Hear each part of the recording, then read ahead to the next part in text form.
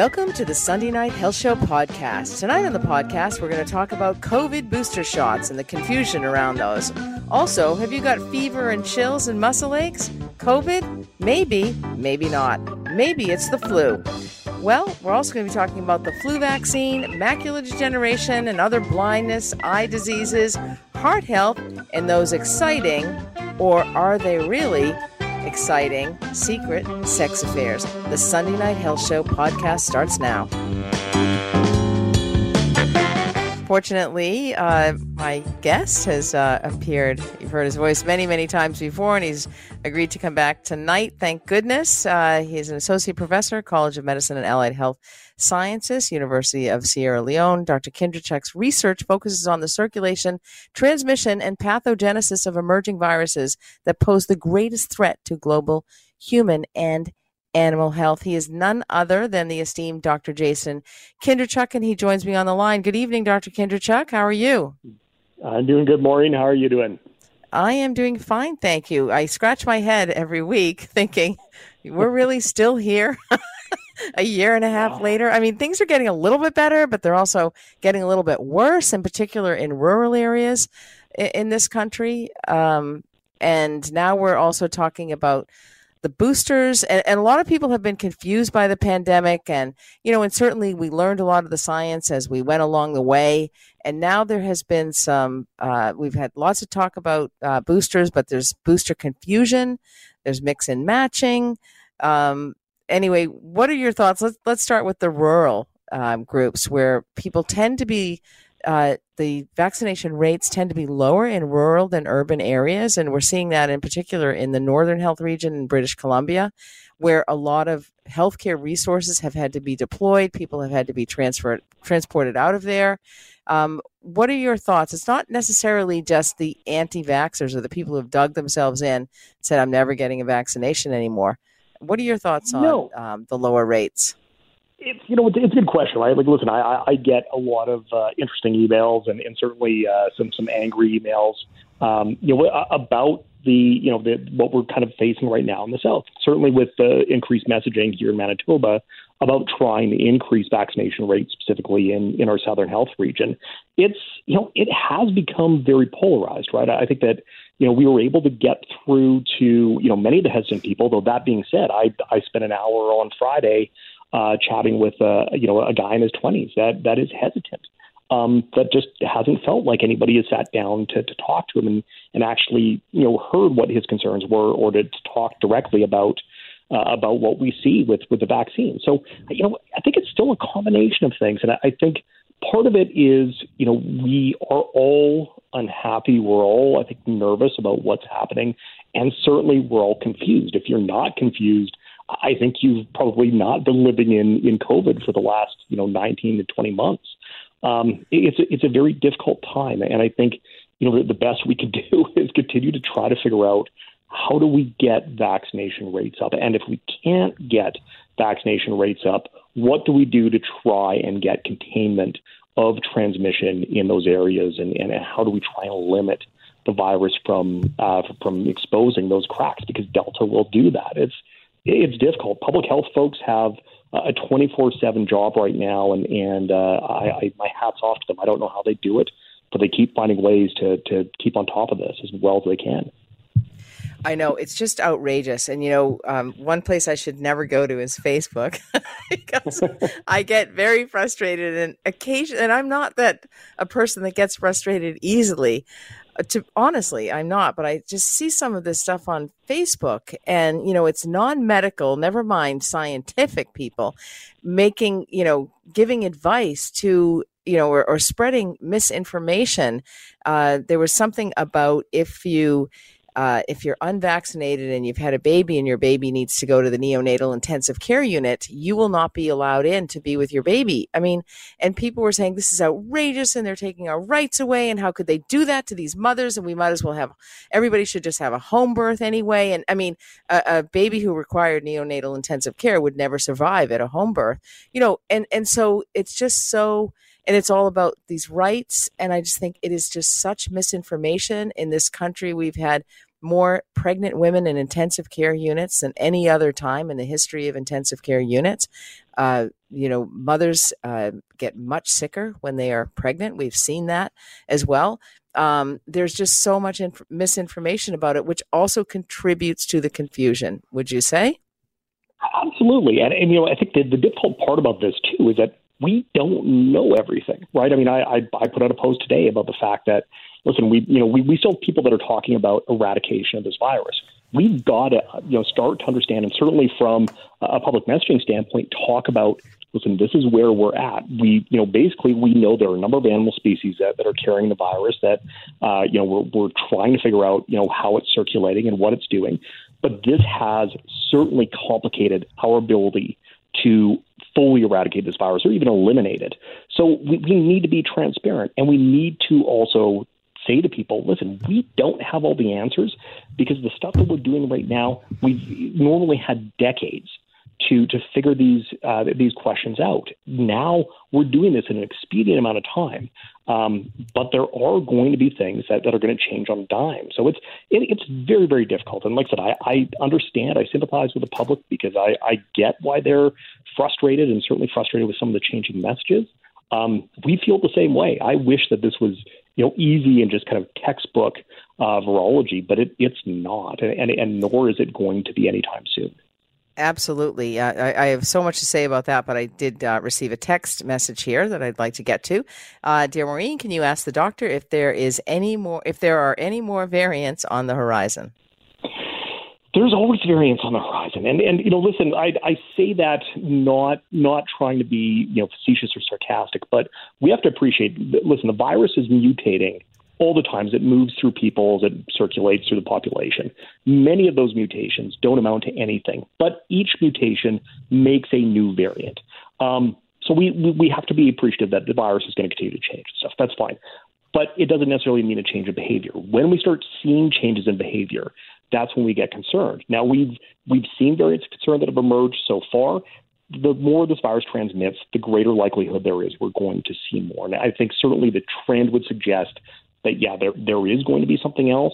But we also have to appreciate we haven't had a variant for which the vaccines have not been effective against. And I think, to me, that actually is one of the greatest strengths we have, is that the vaccines have continued to work very, very well, regardless of what the virus has thrown at us.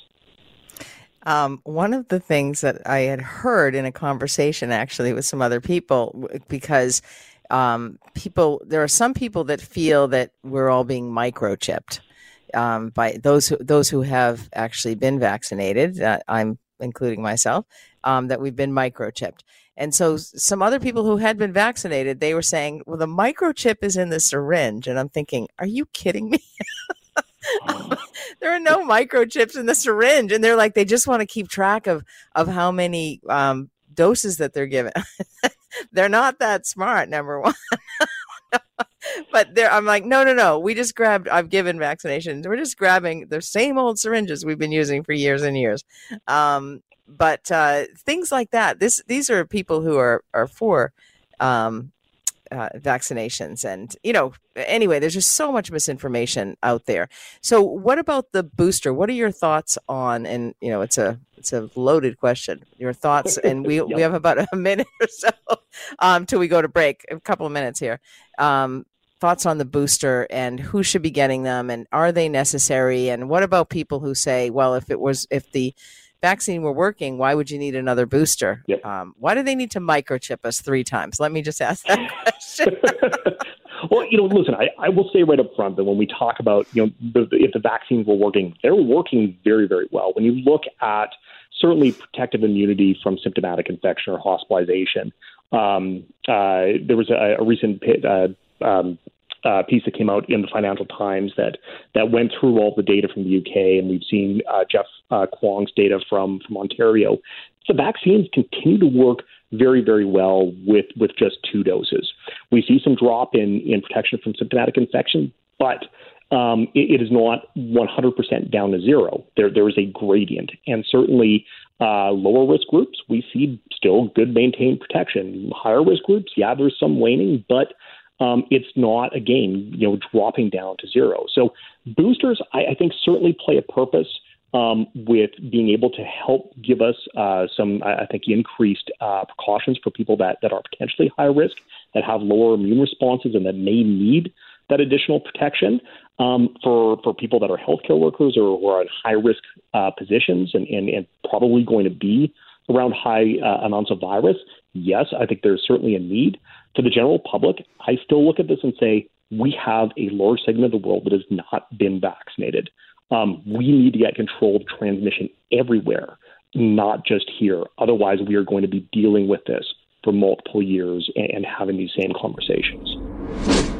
Welcome back to the Sunday Night Health Show. Dr. Jason Kinderchuk, all things viruses, joins me on the line. Thanks so much for staying on the line. We're going to go to the caller lines, though. We have Mary from Vancouver Island on the line with a question for the doctor. Good evening, Mary. Hi, Maureen and Dr. Kinderchuk. As I understand it, the variants are caused by the virus replicating itself and making an error of some sort when it replicates. I think I'm right about that. I'm not sure. But so what I'm thinking, there are a bunch of people running around with only a single vaccine who think that might be adequate. And I wondered if I'm correct in this, that might lead to a stronger variant, just like when you don't take all your antibiotics and you get those superbugs. Yeah, so it's a great question, right? And certainly the one thing we have to think about is that we think about bacteria, when we think about viruses, bacteria respond directly to their environment. They have, active metabolisms. They can change their gene expression very readily. Viruses don't do that. It's a little bit different in regards to how they respond. So when we look at this idea of variants of concern and different variants that emerge, one of the things we have to think about is fitness of the virus and long-term kind of presentation of different immune molecules against the virus. So people that have these long-term chronic infections that tend to get treatment, what they have are basically viruses that are continually replicating over time and making additional mutations. Sometimes those mutations actually give a fitness advantage, and that's when we see these variants starting to emerge. So in a fully vaccinated society, if we had people that had underutilized vaccination, then we may have concerns where we start seeing resistance popping up. But right now, to be fair, in Canada and certainly across the globe, there are so many people that are still not vaccinated that the pressure is not there yet. So it could be a problem or a concern over time, but at this point in time, we're not seeing at least those generation of vaccine resistance really to any extent within the virus based on underutilized immunity. Great question. Thanks, Dr. Kinderchuk. We also, from another part of the country, have another Mary. Mary from Winnipeg, Manitoba is on the line. Good evening, Mary. Thank you for taking the question. I want to ask Dr. Kinderchuk, if a variant comes into existence that the first-generation vaccine doesn't work against and another vaccine has to be developed, do you think at that point politicians would be willing to mandate vaccines for COVID? Oh, good question, Mary. Listen, I think that certainly there'd be more pressure to do it. I think it still comes down to this idea of will we see a variant that will arise that will be fully resistant to vaccines? And I think really so far the data we've seen would not suggest that. I think that certainly we've seen transmission advantages, but we haven't seen variants that have emerged that have been able to really outright circumvent vaccine responses. Now, it could happen, but certainly the responsiveness in the vaccination programs and certainly the broadness of the vaccines so far has been quite good. So I think that we've basically been able to skirt that issue. But certainly for the mRNA vaccines, it's one of the advantages that we would be able to at least see rollout of matched vaccines very, very quickly following identification, which is why surveillance globally continues to be so important in this regard. Dr. Thanks very Kinderchuk, much. Up against the clock. Thanks, Mary. I've got a couple of great text questions. We're going to have to save them for next week about long-haul COVID and also how did Dr. Fauci get things wrong. But we'll talk to you next week. Dr. Kinderchuk, Great. thank you Thanks, so Maureen. much. Welcome back to the Sunday Night Health Show. You know, it might seem that way, but it's not just all about COVID. There are other infectious diseases that we need to be concerned about. Dr. Brian Conway, Medical Director and Infectious Diseases Specialist at the Vancouver Infectious Diseases Center, joins me on the line to talk to us about influenza and how it impacts people. Good evening, Dr. Conway. Good evening. How are you this evening? I'm very well. It's a pleasure to be with you this evening. Oh, thank you so much. The pleasure is mine. So flu season is upon us, if you will, or rapidly going to impact us. What exactly is influenza and how does it impact people? Well, influenza is not the common cold. Influenza is the flu. It is a significant illness that causes one to be very tired, to have a high fever, to have muscle aches, to have sometimes a cough, maybe even a pneumonia, and be out of commission for a week or two. It was COVID before there was COVID. It's essentially the same illness, affects about 50,000 Canadians per year. And because of all of the restrictions that were in place last year, we only had 69 cases in all of Canada. So we expect the flu to be back this year. That's amazing. How many cases of flu does Canada normally see? Well, we normally see about 50,000 with about 3,000 to 4,000 deaths per year. So it is a significant illness. So it's clear that the same public health measures that help us, that were put in place to try to reduce the spread of COVID, were wildly successful to prevent the spread of flu. People got vaccinated at a rate that was 20% higher than usual for the flu last year, wanting to protect themselves. So that also played a role in keeping the numbers down. But we do expect the numbers to be up significantly in this flu season that just began. So you've made a bit of a case there for masks, wearing masks, not just for COVID, but to prevent flu. Well, I think as we sort of continue our journey through COVID world, understanding that COVID will be around for the foreseeable future, some public health measures will remain in place, I think, for the long term. And one of those will be the judicious use of masks, especially if we spend a significant period of time with many people indoors. And I think that'll be a good measure to have, especially during flu season. I have to say, knock on wood, and I'm so grateful for this. I mean, I used to get sick all the time. I'm with patients. I was with, 4 or 5 days a week in a clinic, exposure to many, many patients. Sometimes my patient visits are only, 10 or 15 minutes long. Others are an hour long, but all day indoors. And, and I would get, whether it be the common cold or the flu. And, I have not been sick, knock on wood, for a year and a half, nearly coming up to 2 years, which I am so grateful for. Well, I was going to say, you've spent so little time within 2 meters of significant numbers of people. That has helped a lot. This is true. I mean, I abide by all of the measures. Plus, my clinic, for the most part, has gone virtual. So I understand that patients are going back into doctors' offices and clinics, which makes me a little bit nervous because the virtual clinics have been working quite well for me, very well indeed. And for patients as well, it's much more convenient. And anyway, I think a lot of us are less sick. So what are we expecting the medical community? We're expecting a much bigger flu season this year. But what's different about this flu season than last in terms of, or the one before that even?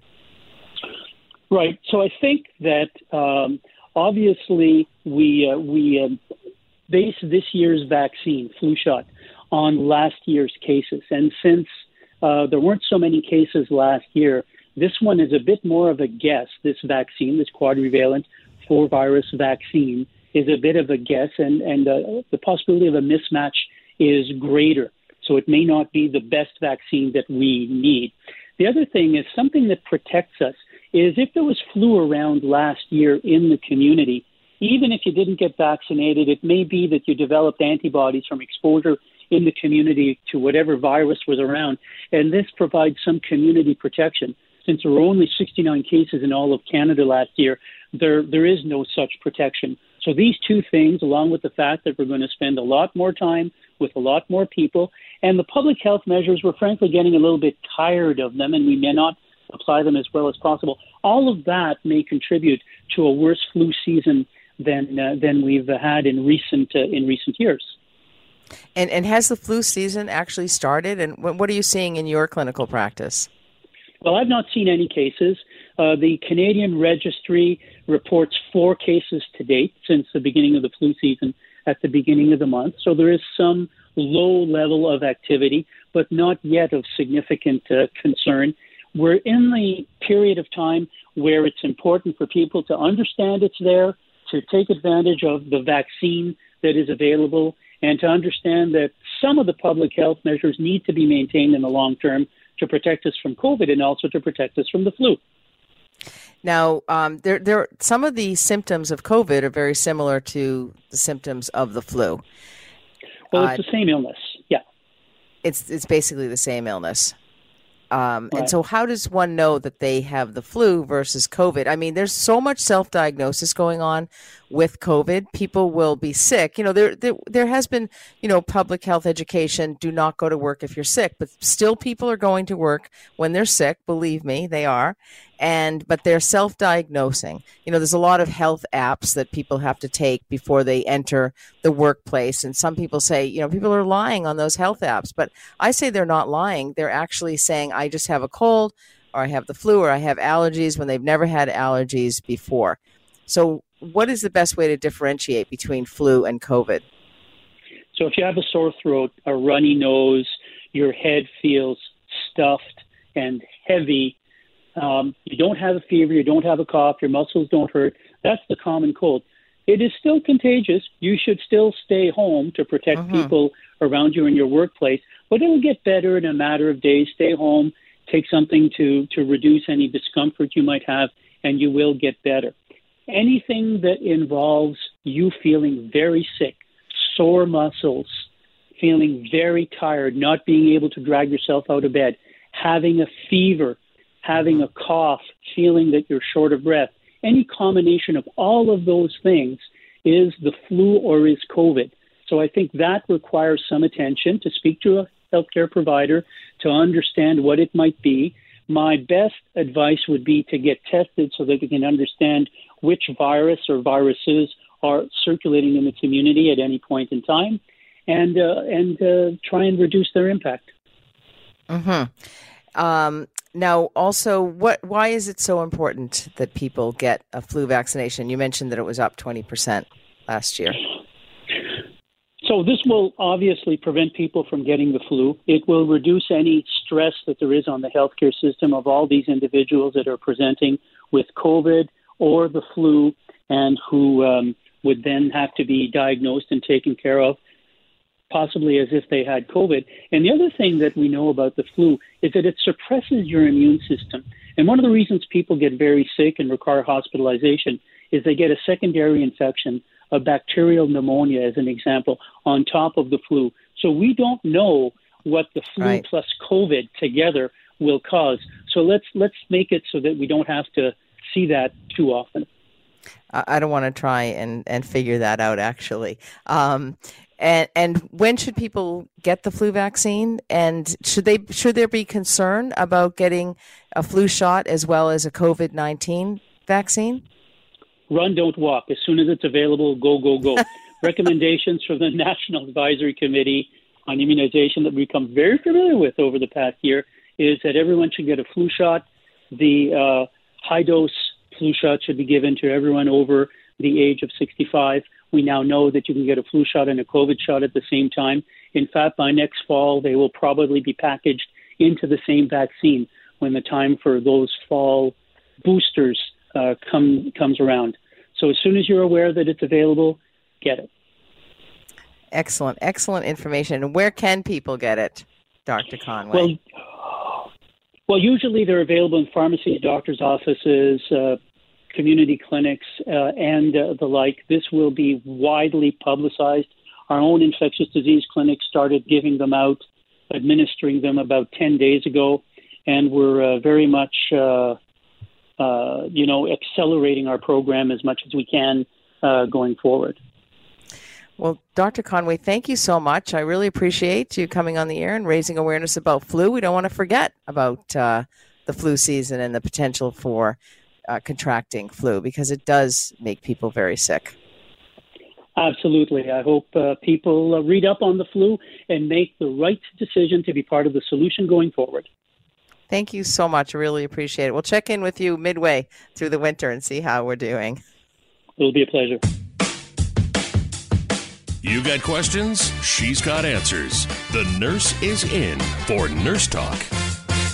Welcome to the second hour of the Sunday Night Health Show. During this hour, I'm going to be reading your texts, and probably in the next 30 minutes, because anyway, in the second 30 minutes of this hour, I'm going to be reading your texts, and also going to be talking about those clandestine affairs, and are they as exciting as we think they are? Maybe not. And also talking about sexual health and the importance for those health-related some of the health-related benefits for people who remain sexually active as they age past the age of 35. Just kidding. But right now, joining me on the line, you've heard his voice before, and I'm delighted to have him back. He is a North Vancouver, British Columbia cardiologist or heart specialist who practices with 4 great colleagues at the North Shore Heart Center and at Lionsgate Hospital in North Vancouver, where Dr. Weisler serves as head of cardiology. He is Dr. John Weisler. Good evening, Dr. Weisler. Good evening, Marie. How are you? It's been a little while. Yeah, I'm doing great. It's great to be with you today. How are you? I'm fine, thank you. Yeah, great to have you back, because I have so many questions around COVID and cardiomyopathy and arrhythmias after the vaccine and all of that. But we'll wait for that after 9:15. Hopefully you can still stay on the line with me. But right now, a headline caught my eye. We've talked about it in the past, but the recommendations, there are some new recommendations out for daily aspirin. Can you talk to the listeners about that, please, and the recommendation around it? The idea has been changing. So this is with aspirin, taking an aspirin today to try and prevent heart disease. So this is for people that don't already have established heart disease. But it used to be common practice as men and women approached their 50s and late 50s, early 60s, that they would start taking a baby aspirin a day to try and prevent heart attacks. The aspirin is a type of blood thinner that thins your blood. And when you have a heart attack, you get a cholesterol plaque in your heart that gets disrupted, and then a clot forms on top of it, and that can block your artery off and cause a heart attack. And so the idea with aspirin, it prevents platelets, which are parts of your blood. It prevents it from clotting and sticking, and so it can help to prevent heart attacks in some cases. What we found, though, is that practice is maybe not a good idea, that the benefits are quite small. So the most recent update comes from the U.S. Preventative Services Task Force, which is a task force of different experts in medicine and health in the U.S. that make recommendations on best practices to stay healthy, throughout, different ages and as we grow older. And so the advice has changed. It's recommended now if you're 60 or over, without already having heart disease, that you don't start an aspirin daily. It's generally the benefits are too small and not worth it. And the risk with being on aspirin is a risk of bleeding. It's mostly gastrointestinal bleeding, so bleeding in your stomach, and less common but much more serious, bleeding inside your head, which is very dangerous. And that the risks in many cases outweigh the benefits, so that you shouldn't start it for that purpose. And even for younger patients 40 to 59 who are intermediate risk for heart disease or beyond, so they have a few risk factors. They have the official definition is a 10% or more risk of heart disease in the next 10 years. Even for those individuals who we might have started aspirin on in the past, the recommendation is that you don't do that without talking with your doctor first, and it should be a very nuanced discussion about the pros and cons. Interesting. So who might those people be in the category from age 40 to 59 who are at higher risk? Who's at higher risk for cardiovascular disease? So people who smoke, number one. So smoking, if you smoke, it's important to quit to try and reduce your risk. That's, I think, of the different risk factors, that's probably the highest or the strongest risk factor. And then people with high cholesterol, poorly controlled diabetes, high blood pressure are some of the more common ones. Having a family history also plays into this as well. Family history does play a role here. So people who've had a father who died suddenly of a heart attack or had cardiovascular disease. How about people who are obese? Yep. So obesity and having poor fitness are also risk factors. These are all worth good things to mention because, of course, with fitness, at least you can often do something about it, right? You can potentially exercise and improve that. And lifestyle, before going to medications, lifestyle is always step one. So to sort of keep yourself in a lower risk category where you don't really have to think about, aspirin and stuff like that, it's important to be as healthy as possible. So obesity, high stress, poor sleep, other inflammatory diseases all increase your risk for heart disease too. Now, you may or may not have heard of this because it is in the U.S., and I don't want to catch you off guard, but have you heard of Step 1 foods? Step 1 foods, not in detail. I know they exist, but that's a pretty new, the details are not so much.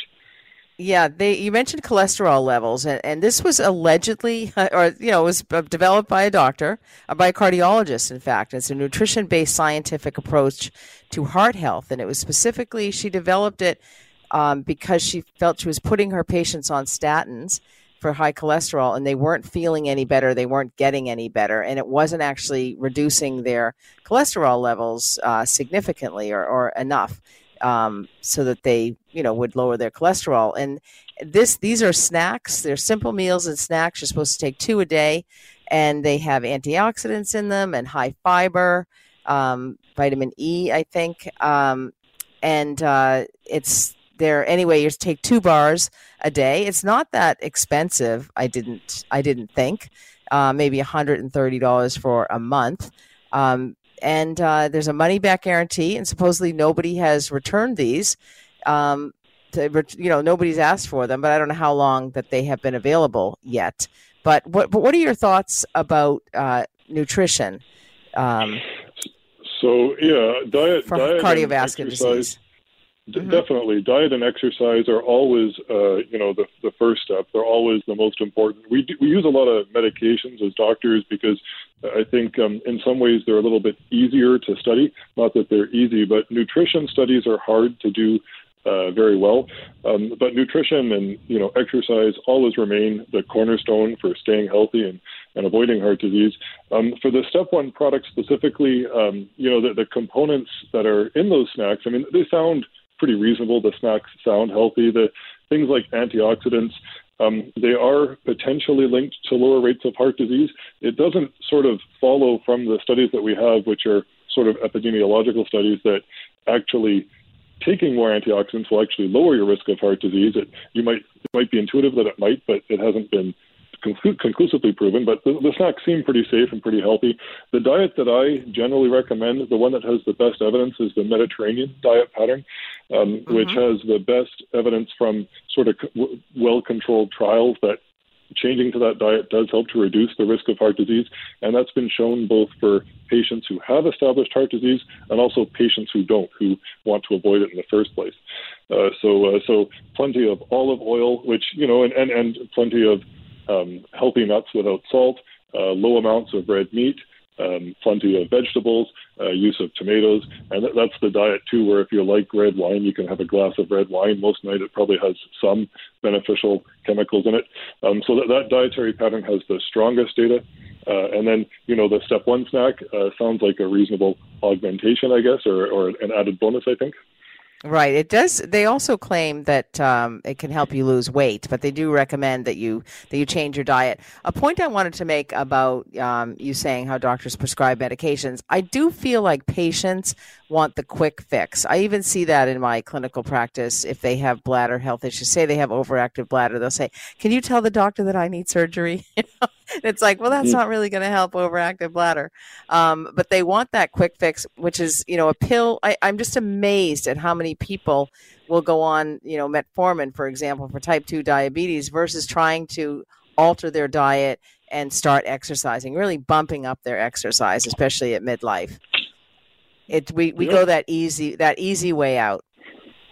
I think that's certainly true sometimes. In my practice, I see, Maureen, I see both types of patients, ones that are determined to never take medications, and the opposite, that sort of would like the quick fix. With cardiovascular disease, a lot of the medications aren't an ideal quick fix. They can help, and sometimes you need them. And, I also, if it's really important you go on a medication, I don't want to discourage people. Sometimes they really are necessary, and they can work very well. But they're not a perfect fix. I mean, with things like cholesterol and blood pressure medications, diabetes, it's often a long-term commitment. You have to stay on those drugs for a long time. Sometimes if you are less fit and you become a lot more fit, you can reduce your medications, but it's hard to do. So I think in some ways it is easier for some patients, and sometimes the pills are probably appealing because they do, if you go on a statin pill, you'll drop your cholesterol 40 to 60%, and you'll see that in about, 3 months. So you can get an impressive response and get where you're hoping to go, but it is an ongoing commitment to keep that, the whatever number it is, to keep that reduced, which is so it's often sometimes lifetime or long term. Welcome back to the Sunday Night Health Show. Maureen McGrath hosting this program. Dr. John Weisler, cardiologist, is on the line. Thanks for staying on the line, Dr. Weisler. We're going to go to a caller, James from Vernon, British Columbia, on the line with a question for the doctor. Good evening, James. Good evening, and thanks for taking my call. I will try and be very short. My history, I have had heart surgery. I had heart surgery when I was 7 years old. I am now 50. And so I have had annual echocardiograms to just check up on my heart every year. Last year, I got COVID, and it was brutal, but pulled through. And 2 months later, my echocardiogram showed an inflammation of my heart. And my question is regarding all the talk around heart issues with the vaccines. I have as yet not had a vaccine because, first of all, I've had COVID, and second of all, I am a little bit hesitant because of what's happening with vaccines and heart inflammation. And given that I have found that I do have heart inflammation, whether that was tied to COVID, who knows? But are those concerns, I would say, my question is, are those concerns valid in my case? May I just ask you one question? Do you still have the inflammation? Have you had a recent scan? Echo? I've not. I haven't had this year's annual checkup yet. This showed up 2 months after I had COVID last year in my last year's checkup. So, it'll be interesting to see in my next echocardiogram if that inflammation is still there. But all through the years, this was the first time suddenly I had some inflammation in my heart 2 months after having a pretty brutal bout of COVID. Great question. Dr. Weisler? Yeah, so thank you, James, for the question, and a really good question and a timely one. In general, for most people, the risk of getting heart muscle injury or inflammation from the vaccine is much, much lower than actually getting it from COVID, somewhere like 30 to 50 times lower. And if you do get it from the vaccine, it's almost always mild, whereas myocarditis, inflammation of the heart from COVID itself, in many patients is also mild. In somewhere about 5 to 10% of patients, it's more serious and causes more serious development of heart failure where your heart doesn't squeeze properly or dangerous arrhythmias. So for most people, COVID-related myocarditis is also mild and will get better, but it's much more common than from the vaccine and potentially much more serious. As for the specifics of yourself, James, I would be cautious with the vaccine. And I would go slowly. In general, of course, most, like myself, like most medical professionals, will recommend the vaccine for most people. But with your history of heart muscle inflammation, we want to be careful not to re-aggravate that. So usually I would suggest that you make sure that you've gone back to normal, no symptoms, and then a normal scan, and then we wait 3 months before you undergo the vaccine. It's not clear whether having had myocarditis inflammation from COVID, if you're more likely to also get it from the vaccine. But certainly we want you to be healed and back to normal. And again, we usually allow at least 3 months before thinking of the vaccine. So in your case, I would go slow with the vaccine, and I wouldn't go right away. Which is it's a rare situation. Most people can get the vaccine quite safely, but with your history, I would be cautious for sure. Great, thank you for the answer. I appreciate that. Thank you so much for the call, James. You've touched a little bit upon it, Dr. Weisler. And I've had a few people of late tell me, one is a guy who works out quite a bit, runs, lifts weights, is in great physical shape, cares about his nutrition. And he said that he got an arrhythmia he said he was running after about maybe a few days after he got the vaccine, and his heart rate was up. And he said, oh, maybe it's just him or whatever. And his heart rate just wouldn't come down. And his heart rate was up for, extended period of time. Just quickly, we have about 30 seconds left. Do the vaccines affect one's heart? Any effect on the heart rhythm is very rare. Sometimes what he may have noticed when he was running, his heart rate was going higher because his body was reacting to the vaccine appropriately, making an immune response. You'll tend to have a higher heart rate. Your temperature can go a bit higher for a couple of days. The odd patient will notice their heart skip for a day or two. If they're already prone to that, it can get a bit worse after the vaccine. Anything more serious, though, has not been well demonstrated. Atrial fibrillation, ventricular arrhythmias don't seem to be caused by the vaccine. So, no, the risk from the vaccine is very low. Yeah, interesting. This guy had high heart rate and blood pressure for about 8 weeks. Anyway, Dr. Weisler, we'll talk about that again. We'll get you back on the show. Thank you so much for the great information. Appreciate it. Thank you, Maureen. It's time for the Bedroom Bulletin. Welcome back to the Sunday Night Health Show. Thanks for joining me this evening. It's the time of night that we go to bed together. Not much longer, but I can go to bed as well. Those clandestine affairs, they happen in the workplaces, they happen online, they happen at universities and colleges. Very exciting, right? That secret relationship, that clandestine, nobody knows. It's our little secret. It may not be accepted by family and friends, and that's why it is secret. And it's always exciting, right? Not necessarily, but that is what pop media would have people believe, that couples who sneak around together, especially on the movies and TV, they are full of passion and it's always exciting. But that may not be the case in real life. Research suggests that the reality tends to be quite different. You can imagine if you're hiding something, that would not be the most comfortable thing. And in fact, secret relationships are likely to fare much worse in most respects than non-secret relationships. Just the stress and the pressure of having a secret relationship. And then typically people don't always keep the secret all the time. Many, many times I'm a registered nurse and confidentiality is critical for me. I am bound by the college.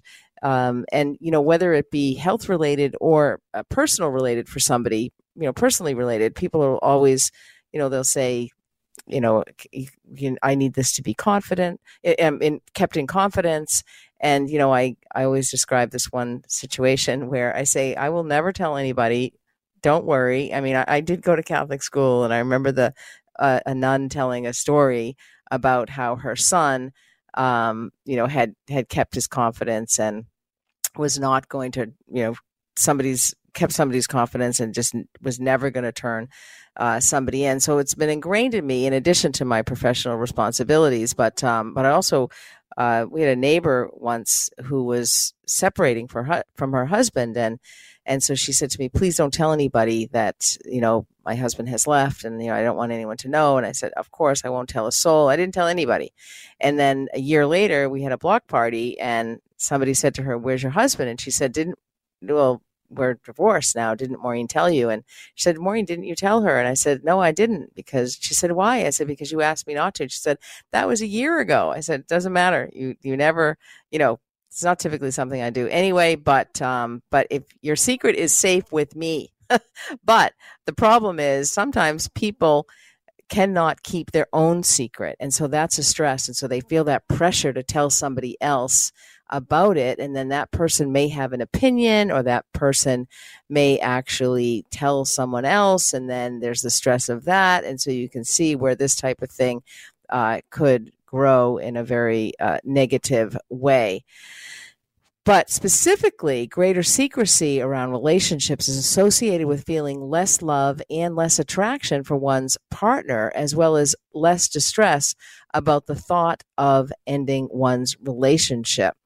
But when Dr. Justin Lehmiller did some research around diverse non-student samples, it was found that in secret relationships, people reported feeling less committed to their partners. And these folks also reported that the experience of secrecy itself, as I mentioned, was very stressful. It's not easy to keep a secret, but there is a way you can do it. You just take that information from people and you have confidence that you will never share that information. But when people have feel like they have this burden of a secret, the feelings of stress are linked to reports of worsening physical and psychological health. And so secret relationships may also have implications that extend to one's personal well-being. In a 1-year longitudinal study of secret relationships, people who were hiding their romances were more likely to break up over time. And so there is a greater risk of breakup for secret partners, and that's attributed to having lower initial levels of commitment to the relationship, because it can just be much too stressful for people. Having a secret crush, playing footsies under the table, flirting, that kind of thing, it's not the same. That can be exciting, those activities. A lot of people find excitement online. I speak to clients, patients, if you will, online, virtually, and they are telling me about their secret crushes online. Oftentimes it's married people that are unhappy in their relationships, and they are finding excitement. Just they've never met the person, but they have this secret from their spouse. It's very exciting for them. It makes them feel more attractive. It makes them feel younger. It makes them feel happier. So in those situations, it can be a bit of a short-term excitement that can occur for sure. But that's not the same as having an ongoing relationship that you're trying to hide every single day from your family, from your friends, from your coworkers, and coworkers who may suspect that something is going on in particular, or oftentimes friends might suspect that, or your family members may not approve of somebody that you're having a relationship, and that can cause a lot of stress as well. But so as I say, secrecy can be exciting in some very specific contexts. What comes to mind is a secret one-night stand, or in the early stages of an affair. It can be very exciting, but then that excitement can turn to stress. And I've certainly heard that from my patients as well. And it's also can be very, very hard on somebody's mental health, emotional health, physical health. And so I would caution against having a secret relationship, especially if you're having additional stress in your life. But it's not always the worst thing, but go into it with eyes wide open for sure. There are some benefits for many people who are involved in secret relationships. There is this fulfillment of intimacy, whereas that is oftentimes the biggest problem in sexless relationships and sexless marriages. I'm not condoning extramarital affairs, but it is something that it can be a benefit for people, and also sexual needs as well may outweigh the costs. They may outweigh the cost of the stress, particularly in cases where secrecy is perceived as one's only option for having that relationship. And what comes to mind there is families who are against somebody a member of their family having a relationship with a certain person, a person from a particular background, or which I am completely opposed to, any familial pressure or families choosing somebody for a person, choosing a life partner, except in the case of arranged marriages, because I do think that arranged marriages have benefits in terms of introducing, especially as they have evolved. It's almost like a blind date. It's fixing somebody up. And so when it's done in that way, but when it's somebody that you've fallen in love with and your family would be against them because they have been divorced, for example, in the past, a lot of people, would look down upon that. Or if they're from a certain socioeconomic background, if they're not from the same socioeconomic background. So a family may be against somebody having someone who's much older than they are or much younger than they are. But, it's very important that you're in a relationship with somebody that you have chemistry with, and especially sexual attraction and sexual chemistry is critical, very important. And families often forget that. They're more thinking about the exterior, how it all looks on the outside, that it's all perfect, that, my daughter married a doctor or engineer or whatever, so that they can spout that to their friends. I remember a patient in my clinical practice, she was very upset that her daughter was in a relationship with a much older man, but the daughter was very much in love. They were very much committed to one another.